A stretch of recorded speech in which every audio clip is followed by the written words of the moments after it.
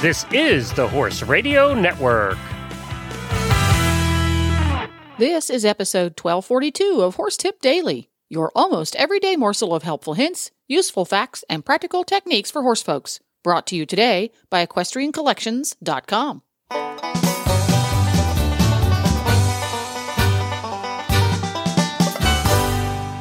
Greetings, horse people. Coach Jen here, and thanks for tuning in to Horse Tip Daily. Today, Glenn sits down with equestrian entrepreneur and eventer Linda Hauck for a chat about the importance of learning jumping technique through simple exercises. And we'll get right to our tip after this from EquestrianCollections.com.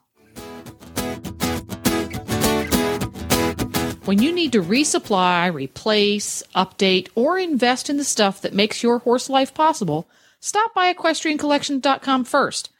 Browse through some 7,000 boot choices from great brands like Ariat, Boggs, Mountain Horse, Ovation, Smoky Mountain, and more. Outfit yourself in the latest and the greatest. And don't forget your horse. EquestrianCollections.com offers some 400 blankets, sheets, and coolers from Buckus, Amigo, and Rambo by Horseware, Hug, Kensington, Triple Crown Custom, and Weatherbeeta, just to name a few. Your horse will be warm and dry and stylish this winter. Not sure what type of saddle pad you want? Well, go to Equestrian Collections because they have over 600 different choices. No matter whether you ride English, Western, or bareback around the backyard, EquestrianCollections.com has the most amazing selection of brand name products you are going to find anywhere. So stop by today, EquestrianCollections.com. Well, hi, Linda, and welcome back to Horse Tip Daily. Hey, good afternoon, Glenn. Glad to be here. Today, we're just going to talk a bit about the basic jumping technique. Okay. Two of my favorite clinicians that I have had the good fortune of riding with were Mark Todd, who is double Olympic gold medalist for eventing, and Albert Vorn, who was the silver medalist at the Sydney Olympics. And we're fortunate enough that there's a private farm up here in Ontario that he comes and gives clinics twice a year. Okay. What I love about their training style was the simplicity of it. A lot of the time, we'll go to horse shows or we start with a new client, and they're just so busy. They're picking away at their horse. They don't have a rhythm in the canter. They're desperately trying to see a distance. And I thought, these two gentlemen have it absolutely right. Okay. What I like to do with the green horses or the green riders or, right up to the most experienced is before you can jump an X, you should be able to canter a pole on the ground. And I know, Glenn, that sounds really straightforward and simple, but you'd be amazed. Yeah, and you know what? That's not your natural inclination either. Most time it's to trot a pole on the ground. Absolutely. And I do think, the trotting poles are great exercises. All the horses still do it at whatever stage in their career, because you can do so many different things with poles on the ground. But cantering poles are paramount for both horse and rider, developing their canter rhythm. And what that does then, Glenn, is they start to learn to see their distance and feel their distance rather than how many times have we seen riders hold? I don't see my spot. Oh, there I see it, kick and let go the horse. Okay, right. Yep, that's right. But with the cantering poles, you have to learn to develop your horse's cantering rhythm. And your job as the rider is to get your horse's front feet to the front of that pole, which then, when that does become a fence, it becomes very, very basic and very easy to get to.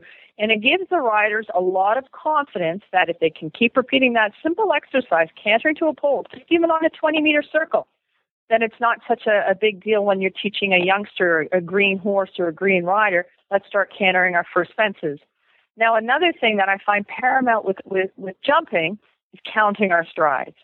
And anyone that tells you that it really is a waste of time, I'll never forget the time I watched Eric Lamaze, and this is before he won his Olympic gold medal here at a big horse show site in Ontario, Palgrave.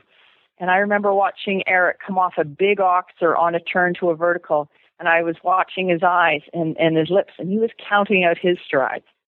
So typically what we do is we'll count to 4.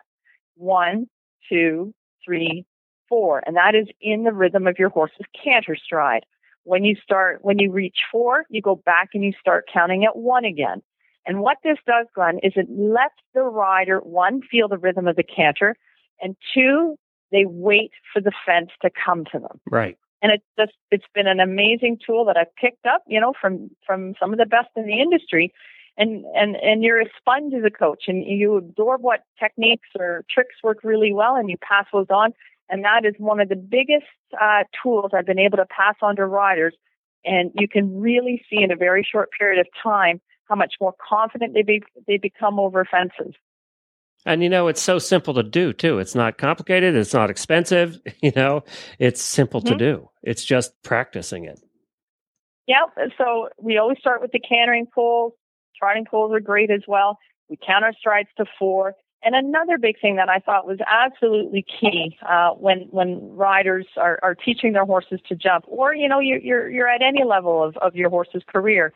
Albert Vorn is big on, you've got to let your horse's head be where it wants to be. Where is he comfortable with his head when he jumps?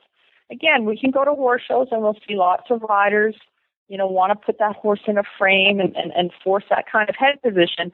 And if you allow your horse, if you ever, just free lunge your horse or lunge your horse over a jump, and you'll see where his head and neck is.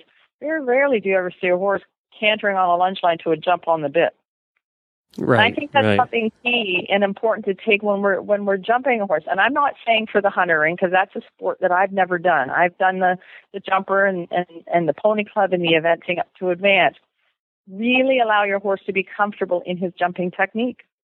There you go. All right, great. Well, where can people learn more about you, or how can they get a hold of you? Well, I have a training website, which is tapestryequine.ca. And they can also find out some information on me on my spur site, which is a brand new spur that I've designed, and it's at persuader.com. Well, there you have it. You can find tons more tips at horsetipdaily.com. This podcast was made possible through the generous support of equestriancollections.com and listeners like you.